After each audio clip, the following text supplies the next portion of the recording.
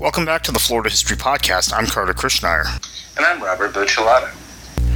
Right now, all of us are hunkered down in our homes, whether you be in the state of Florida or listening to this elsewhere.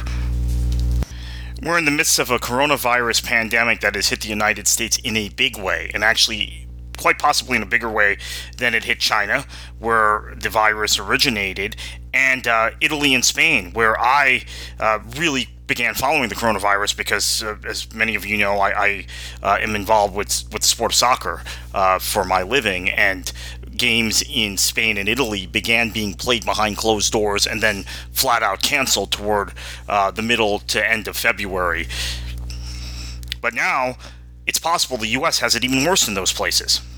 And we've been through a pandemic like this before in the United States, in Florida, the 1918 Spanish influenza, which was a misnomer because the virus actually did not originate in Spain. We're not sure where it originated, but it did not originate in Spain, Robert.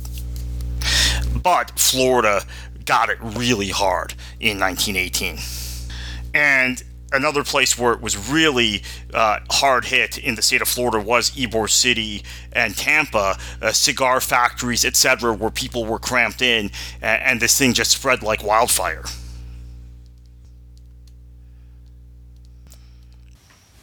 Yeah, they still don't have solid estimates, but they believe that it was about 100 million, 50 to 100 million people globally died from this. And while this podcast is not about national or global news, it's about Florida news, Florida was not left unscathed by this massive global phenomenon that swept through the world for really quite mercilessly for about 2 years. Yeah, Robert, that's absolutely correct. According to official statistics, Florida had 2,712 deaths in the first month of the Spanish flu epidemic in the state, which was the middle of September of 1918 to the middle of October of 1918. Then by the end of 1918, by the Christmas season, holiday season of 1918, we're talking about approximately 4,000 deaths in the state of Florida. And remember, when we talk about the state of Florida in 1918, we're talking about a very sparsely populated place, the least populated state in the southeastern United States. Now in 2020, as we face the coronavirus epidemic, Florida is the most populated state in the southeastern United States and the third most populated state in the United States. So it's different demographically now than it was in 1918. Then in the early months of 1919, and we have no reliable statistics about that here, passed from pneumonia. And the pneumonia was thought to have been more severe because people's immune systems had been weakened by the Spanish flu.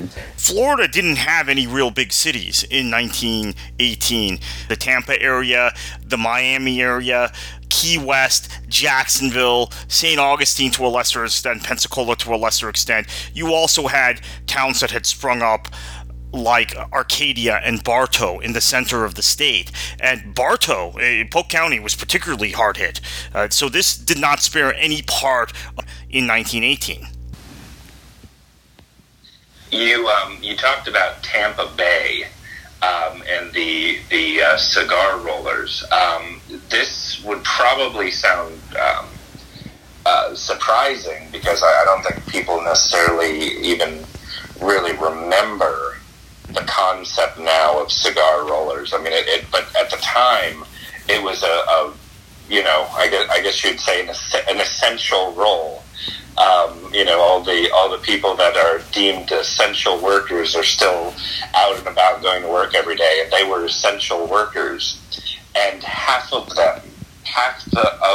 those workers in Tampa Bay died from the Spanish flu. And what was so shocking to so many of them was that it wasn't affecting the elderly and it wasn't affecting children the way a normal flu does. So while they were sort of barricading these two extremes of age, it was violently attacking strapping young men in particular. Somebody, between 20 to 40 was far more likely to die from this than a child or an elderly person. And famously, the mayor, who himself ended up contracting it, he had to hire,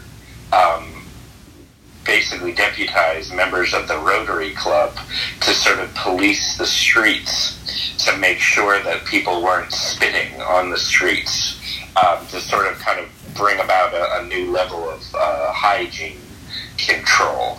And that was one of the great horrors of this, was that so many people were getting it because of a lack of hygiene. Also, another issue that we are now facing, our governments are sort of scrambling to meet this new threat. And a lot of the infrastructure and a lot of the methods that are in place got their origins from the Spanish flu. So we will adjust as we move forward in dealing with this. But at the time, we're basically getting sucker punched by events.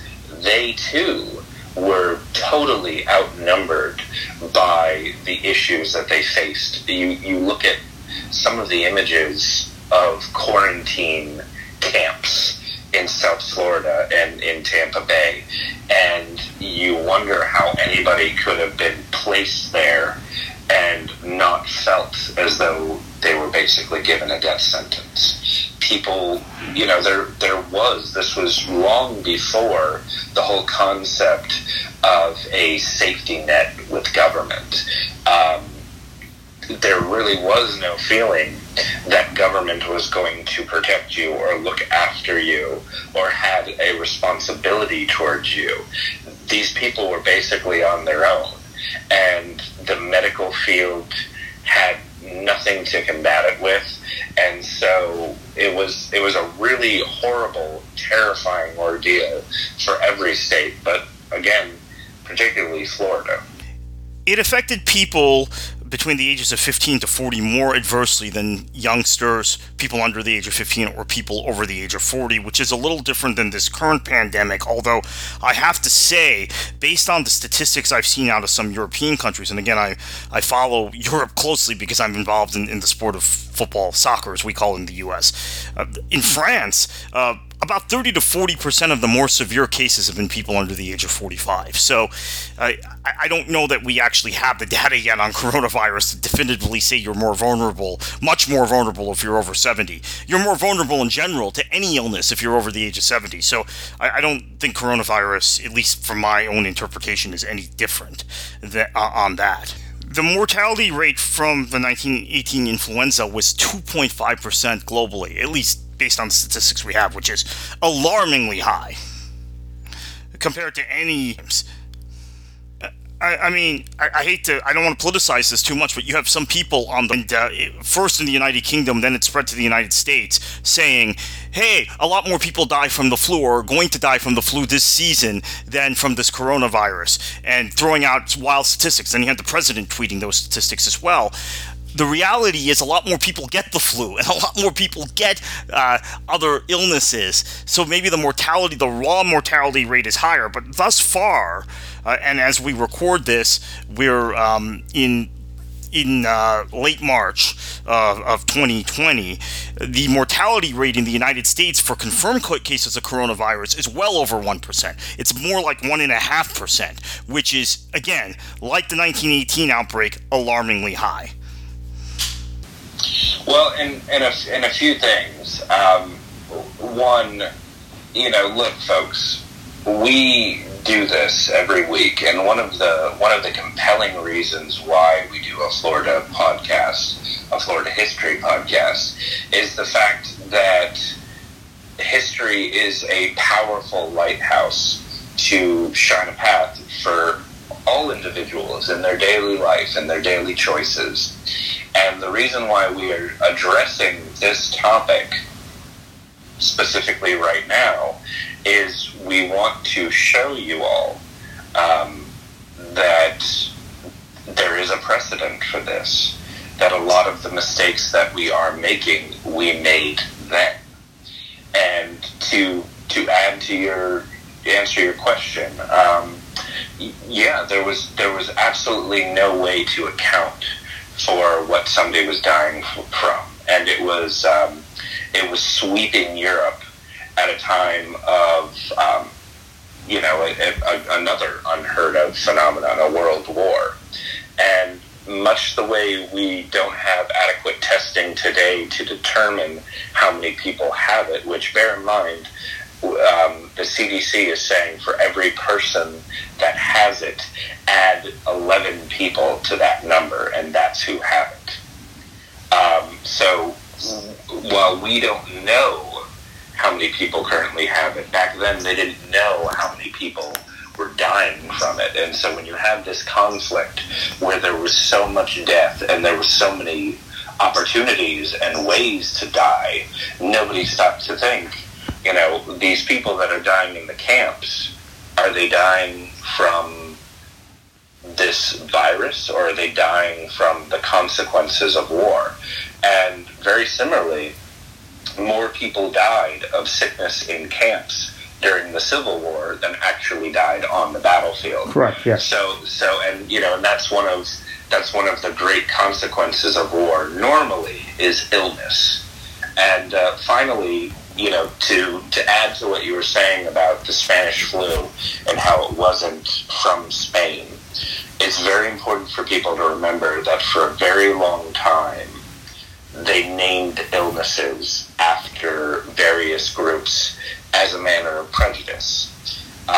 The very powerful flu epidemic of the 1880s, they blamed on Chinese and Irish immigrants, even though there was absolutely no proof to it. What is transpiring now to sort of label this as the Chinese flu is something that has been outlawed by the UN. That whole concept, you can no longer name an illness or a virus after a specific group. But at the time, it had a very lasting impact. And it was, once again, a way to separate people from saying, well, this isn't the fault of our country, this isn't the fault of our hygiene, our way of life, this came from other people. Well said, Robert. Wherever you're listening, please stay safe. Please keep your family safe, and we'll be back with you with a new Florida History podcast real soon.